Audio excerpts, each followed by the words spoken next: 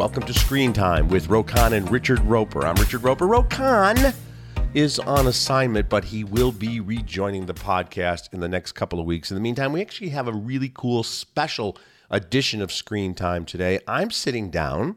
Well, actually, I already sat down, although I am sitting down right now. But I sat down recently with Chance the Rapper at his home. He was cool enough and gracious enough to invite me over to screen his new concert movie, Magnificent Coloring World. And then we sat down and talked about the movie and about his thoughts regarding getting more involved in film and TV in the future. So just right around the corner here, we're going to have my conversation with Chance the Rapper. First, though, I have to remind you the digital landscape is changing rapidly, and to compete in today's business environment, you need an experienced partner. Since 1995, AmericanEagle.com has partnered with companies of all sizes, offering web design and development, e-commerce, to mobile apps and digital marketing, all to drive your overall business success, because they believe today's online world is your opportunity. Visit AmericanEagle.com today to get started. All right. Y'all know Chance the Rapper. Chancellor Bennett is his real full name. Chance the Rapper is his stage name, his movie name, his concert name, his recording name. He did a tour called Magnificent Coloring World back in 2016, and then he started thinking, how could I turn this not just into a filmed concert, but a concert film? That concert film is going to be arriving in theaters in the next couple of days, so I had a chance to talk to Chance, and here's the first part of our conversation. All right, my friend, congratulations. Thank you, man. Let's just talk a little bit about when this was filmed, Yeah. when you put this all together. Yeah. So basically, 2016, I dropped the album, or the mixtape, I guess. And at the end of 2016, I was on a tour. I was in Australia. And for whatever reason, I was watching a lot of concert films, a lot of old Michael Jackson stuff, but just like different like concert films for some strange reason. And the two things that came to my mind was, one, that it felt like I couldn't hear the crowd the way that they looked on the screen. Right. You know how big they looked, but they did, but it was focused on obviously the performer's vocal. And then the other thing was that a lot of them, the more popular ones, weren't. It seemed like more like just a tour that was going on that somebody filmed, or like a special event, and you know, and I felt like some of my favorite like performances from TV, or just artists doing concerts and stuff are like, you know, special versions of the song that are reworked, and they're, you know, it's like it's filmed for that purpose. They put up the special set. So I was like, you know, it should be, if I was to do a concert film, I would shoot it like it's, you know, a film rather than it's a concert. And I basically had this crazy idea while I was in Australia. I drew up this little map of like a semicircle of stages, of 5 stages, and then like a long row of bleachers that like kind of mimics like the live studio audiences of the old TV shows. Yeah. And those bleachers work well because it just automatically makes like the sound project better. And so I came up with this idea in, I think, December of 2016, and then we got really wrapped up with the Grammys. I won the Grammys. I came back to Chicago, and I was about to go on my second tour for the mixtape. And basically, I was like, "Hey, do you think that we could that you know, that design that I showed you for the stage? Do you think that we could do it in 3.5 weeks?" Wow. And my team was like, probably not, but we can try. And so then we put it together. We went to Cinespace, got the soundstage there, did the full like you know, renders of it, built the stages, casted the dancers and choir, and put the whole thing together, including the filming of it in 3 weeks. It's interesting you mention that, because there's concert films and then there's filmed concerts. Right. We've seen some great film. I mean, Yeah. Woodstock's really just an elaborate filmed concert. yeah. They weren't really performing for the cameras. Yeah. They were performing. So I get what you're saying about this being a concert film, which I think also informs your performance. I mean, obviously you were involved in the entire design of this and the, you know, everything that's involved with it. But you as a performer, I'm watching you, and at times you're playing straight to that camera. There's like a move at one point. It's like a Scorsese film. Yeah, where the dolly shot. Yeah, that beautiful dolly shot where it's almost like everything fades in the background. You're there. So how does that change the way you perform? Because you still want it. You're still you performing for a crowd, but you're also performing for the cameras? How do you It was very combine those? different. That was that like I learned on the tour before that. So like when I went on the tour right before I did the film was the first time that like I was doing, you know, arenas where, you know, naturally, you know, well, there's obviously like a barricade that separates you further when you're playing those arena shows than when you're playing like the normal, like the shows I used to play. Sure. But beyond that, there's people that are in the bowl. There's people that are like way in the back. Yeah. And so everybody's kind of experiencing you for the most part off of these giant IMAX screens. Yeah. And so on that tour, I learned to play to the cameras a little bit more, and it informed my performance in that way. But I still like am somebody that feeds off of like that direct connection and trying to get, you know, interaction with the crowd. And so luckily I did that tour before this because I wouldn't have been ready. But if you notice, once we do the big reveal, you know, the stages are, you know, like 30 feet from the audience. Yeah. And so it was probably the most difficult time I ever had, like really like involving the audience. But there were two great things about it. One, they were my biggest fans. So what I did was I hit up SoundCloud, who I have a great relationship with, and asked them to find through my metrics like my top 1% of listeners in Chicago. Oh, okay. And sent out an RSVP to them and didn't tell them anything about what the show was going to be. And I basically, you know, told them to meet at a random location and rented a bunch of Laidlaw school buses. And they all got on these buses and rode to a random location. And when they get there, it's CineSpace, and they go inside, not expecting a performance or anything of the sort. Really?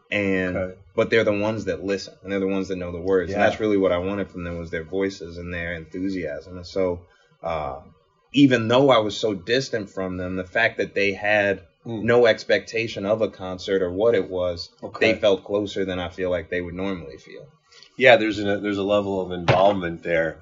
And you mentioned too, like the sound. You can see there's microphones in the audience, so you've got this amazing choir, you got these dancers, but the audience really is part of the act. It's the sixth stage. And did you have to talk to them about that, like, hey, or just like? No, it was like basically I did an event right when Coloring Book released called Magnificent Coloring World. It was the same title, and it was a listening party. And so there was no performance actually, but I rented out Goose Island, and they let me put this AstroTurf on the floor and all these veils and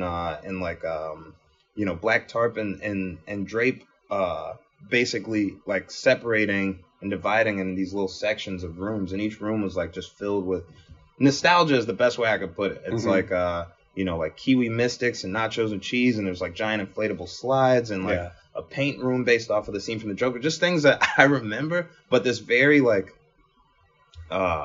just like, I don't know, like a sensory overload when you come in there, because it smells awesome. There's all these colors. There's all this different types of food, and like the music from the album is playing. There's like these miniature, like these short like dance performances. It's so hard to explain what that experience was because it was so different from anything else. But I got the idea of like sending people on a bus to a random location and just like giving them an opportunity to be surprised from that event. And then this one was kind of like an expansion of that, like, but with a live performance and even more inside. And so I feel like my fans are very used to, I mean, specifically in Chicago's, used to like scavenger hunts. Like whenever I do an event, I put up tickets in random places. Like it's usually hard tickets only. Like people have a story for how they got to my show. And so I kind of wanted to give them that same experience where it's just like, I'm just a random Chance fan. I got a email that said come to this location, and I came, and he performed all these songs, and they were ready, and it was actually crazy. The more that you act, like now that you're asking me, like, did I prep them? It's like I probably should have, but maybe not though. Yeah. I mean, but you're doing a little bit of a high wire act there because they're not into it or quite getting what you're doing. Yeah. You're not going to have a lot of crowd reaction shots where they're like, what's going on? Yeah. Because I mean, how many cameras did you have going? 9 cameras. You can feel that. Yeah. I mean, it has, and you've got a beautiful editing team. Yeah, I can tell you that too, because the way it just flows together. So that's like the biggest part of the reason why it didn't come out then. Well, one part was because I wanted it to be a theatrical release, but at the time, 5 years ago, like someone that I was working with at the time was telling me like, we're going into the streaming age. Like, we need to figure this out with Netflix. And that didn't work out, you know, for the better. And I also have a great relationship with Netflix. I love Netflix. But I basically, the real reason why I didn't put it out was I wasn't happy with the edit. And I wasn't happy with the edit because I was never in the editing room and I didn't know how to edit. So it wouldn't even really matter if I was in there. Yeah. And, you know, a blessing from God not a blessing from God, but, you know, the pandemic happened and I was forced to start doing, you know, these filmed concerts. And rather than doing, like you said, a film concert, I wanted to make them concert films. And so, and you saw with Chi-Town Christmas, that was like the biggest form of it. But it was like, it was actually filmed in the same room as Chi-Town as the Magnificent Colin World. But I grew in understanding film and started editing my own performances. And because like the direction was coming from me in terms of like, you know, just like how it moves and the narrative of the piece, it helps. It makes it all the more better that I'm, you know, cutting it. And so there was one cut of it that I was watching with one line mix of all the audio you know, with no love to it. And I was watching it for like, you know, 4 years, just like being like, man, I need to do this over. I need to figure out a better way. And then, you know, I just sat down one day and watched it and I was like, this isn't what I want it to be because I haven't really done any work to it. And so in about 2 months' time, it was about 2 months ago, I decided to get all the footage and, you know, open it up and really just like dig through it, and ended up filming that intro part and doing like, you know, just a bunch of archive digging and just like putting together this piece that is how it's supposed to feel. And I feel way better about it now. So if it had come out 4 years ago, it would have been a completely different animal. It wouldn't. We're seeing something. That would have been completely. You know, that is completely different.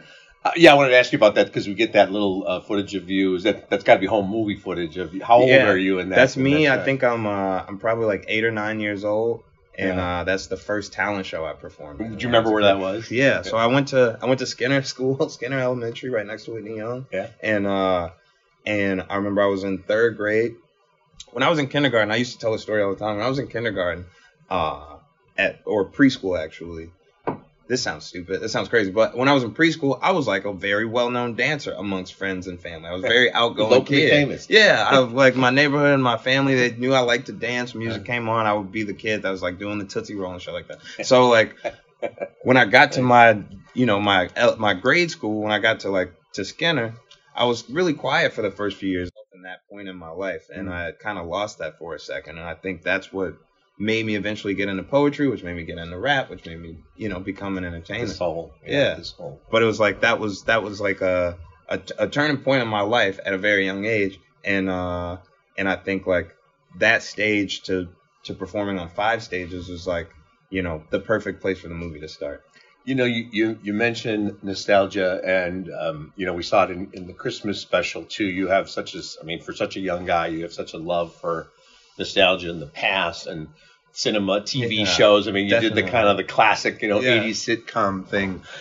When you were doing this, it's like you're performing, but you're you. I mean, what's going through your mind? Like, because when you're doing each of these songs, you know, there's this beautiful musical performance, but you're acting as well. Do you kind of become? Is it like a method kind of thing? Are you becoming a different version of you? Are you thinking about your past as a combination of these things? Yeah, I feel like I'm Superman when I'm on stage, you know, and I feel like I'm Clark Kent when I'm not, you know. And it's not that like, you know, I don't remember who said it, but it's like, you know, all the other superheroes put on their suit to become who they are, but Superman, when he puts on a suit, he becomes Clark Kent. So I feel like I do more acting and I'm actually less myself when I'm not on stage. But when I get on stage, it's like I remember who I am. I remember how I like these songs that I love to write and I love to record and I love to listen to. I don't love them as much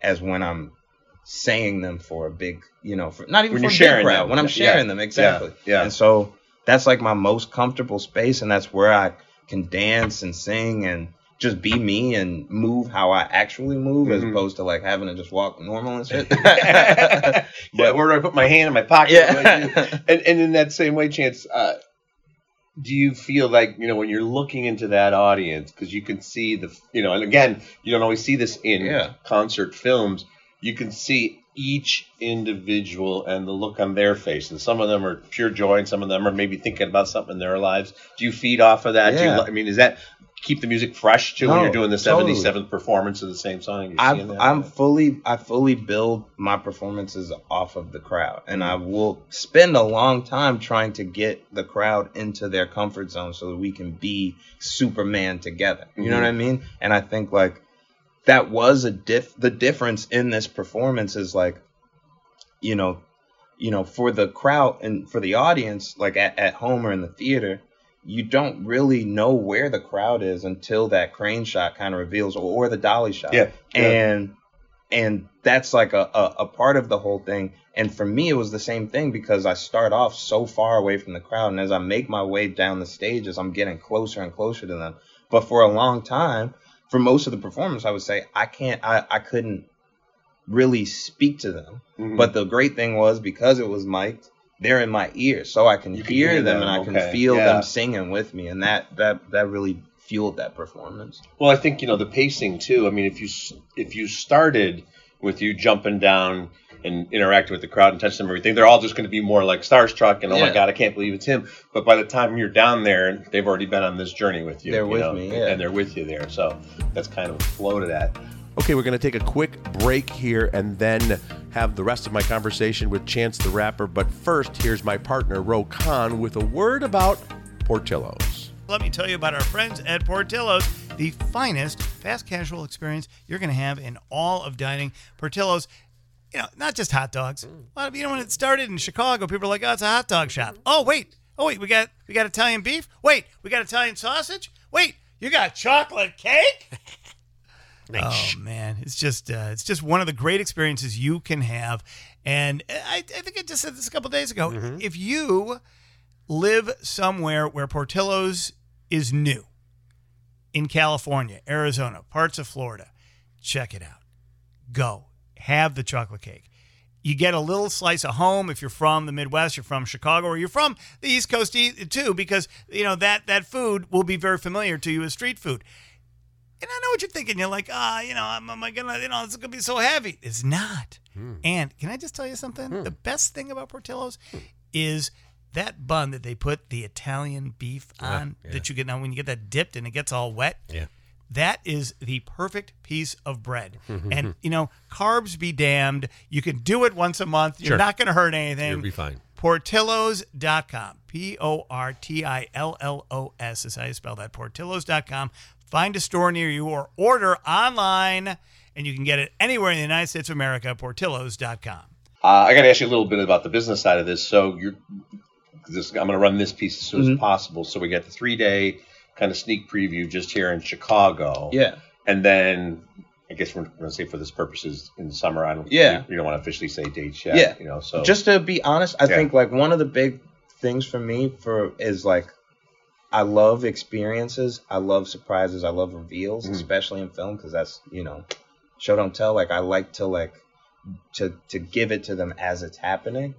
And I've been kind of careful about, even though it's not a big deal, I haven't really been saying, it's a 5-stage design. I haven't been saying I haven't been too on the nose about what exactly it is, except for that it's a very different from most concert films that you've seen or would see right now. Yeah. And so, I'm definitely not going to tell you how to write your piece, but just and keep I'm not some of the magic. We're going to pull the curtain all the way back. I completely get that. There's a way to do it without, I would love that. I think exactly. I know where you're coming from. So it's in that same vein, what I'm going to say is that there's a 3-day sneak preview for Chicago audiences, and then a bigger rollout in the summer 2021. We'll just leave it like that. And it's kind of a unique thing because you're doing this directly with AMC. It's not through a studio, and that's the way you do things, right? It's like, why do we need 6 middlemen? Let's just get this thing out and let people see it. No, totally. It was the perfect timing. I feel like, like you said, like I like to go direct to, I hate calling them consumers or customers, but like my listener, like I like to go directly to them because then I can present it exactly how I want. And yeah, they were the ones who told me that I'm the first person to independently distribute a movie to them, and that's, you know, crazy to me. And I think that this was the perfect time because it's going to open up the doors to AMC to start, you know, producing their own content, which they should, and creating these special events and moments that you can only experience with other people at you know, in the sound and picture that you're supposed to get it in. And so it was crazy how it all came together. Like I actually had talked to them in, I think, May of last year when I first had the idea to do the Chi-Town Christmas thing. It was like after my first like well-produced virtual concert, I was like, oh, I'm going to shoot for the stars. I'm going to do the Magnificent Coloring World again, but without a studio audience and just do, you know, more stages. I don't know.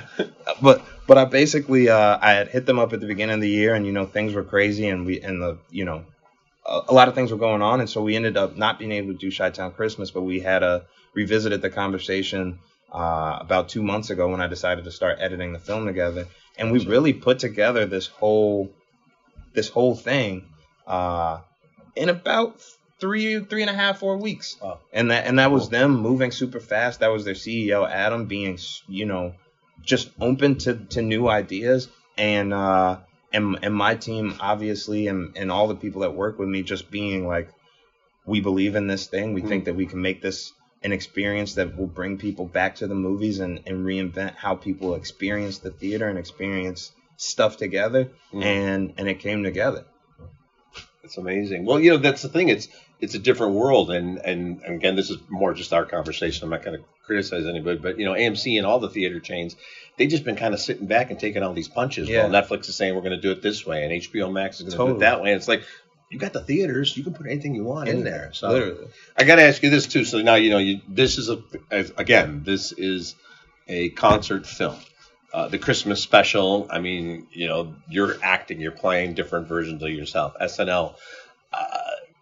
Are you looking to make that leap? I mean, as you very well know, it didn't start just with hip hop. You can go back to Elvis, and you can go back to Sinatra, and you can go back to Benny Goodman. I mean, musicians have made that transition to acting forever. I mean, are you looking at some point doing something where you're Chance Az and you're a character in a Spike Lee film, or a Barry Jenkins film, or a Scorsese film? Are you looking to do that kind of thing, looking for roles to play as we speak? Yeah, I think with movies it's a little bit tougher in terms of acting. One, I think because I'm a creative, you know, and you have a lot of creative output as an actor because you're literally like defining a character and saying who they are. But, you know, between the writer and the director and the producer and the studio, there's so many different, you know, layers to how much creativity you can get out. And I also don't want to make it seem at all like I don't love the art of acting, because I think it's a huge thing. But I think also another limiting thing is just that I'm a famous person already, and I don't want to take away from any films by being a character that isn't.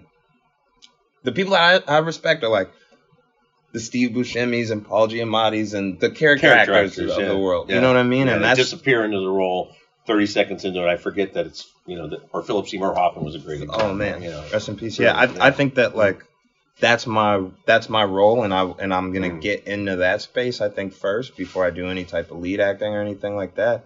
But I think I love everything. I love movies because it's such a team sport, and there's so many things that have to come together to make this thing, you know, work.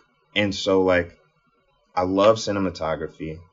I love lighting. I love editing. I love, you know, direction. I love like so many different parts of behind the camera work that I could get into without, you know, having to shove my face in front of everybody. That like, that's something that I'm currently doing and currently figuring out different, you know, roles even beyond that, like in development and scripting. I got a movie with MGM that I got a deal for in 2018 that, you know, I just turned in my first draft for 2 months ago. And this is the one that's inspired by NTA. And it's not about me. It's about you know, Are you familiar with the NTA story? The school almost shut down. So it's based on these kids that basically save a CPS school, and it's a musical. But it's really cool. I'm very, very proud of myself on that one, and I don't know when that'll get made. But I think acting is something that I want to do. But I feel like there's such a joy, and even these concerts. The thing that's so cool about them, I was just saying about the, wardrobe, lighting, set design, direction, editing, all these things have to be all on the same accord just to make a film work where there's 1,000 takes. But these virtual concerts are crazy because, especially with that one, because it was really live in front of a studio audience, there was no cuts. There was no moment where we're like, okay, let's redo this song. That's what I was going to ask. It's in the moment, and literally everything, not just the lights, but all the dancers, all the, the musicians can't hit a bad note, the choir can't, nothing can go wrong. And I feel like that's the greatest preparation that I'm getting for when I'm actually on set and having to really interpret a script, really put things together. So I really love the virtual concert idea or concert film idea, and I really love what I can do as a filmmaker, and we'll see eventually how far the acting thing goes. All right, that does it for my conversation with Chance the Rapper. Thanks so much to Chance for inviting me into your home and for talking with me about Magnificent Coloring World and so much more. Got to remind you, Screen Time is brought to you by AmericanEagle.com Studios. AmericanEagle.com is a full-service global digital agency providing best-in-class web design, development, hosting, digital marketing services, and so much more. You can always visit AmericanEagle.com for more information. Thanks to everybody for listening, for subscribing, for telling your friends, for downloading, for doing all that stuff. Of course, Screen Time is available where any fine podcast can be heard. Next time on Screen Time, I've got an exclusive conversation with Jennifer Hudson. That's right, Jennifer Hudson. She's starring as Aretha Franklin in the biopic Respect. And we had an hour-long conversation, and we'll be bringing it to you on Screen Time. Take care, everyone.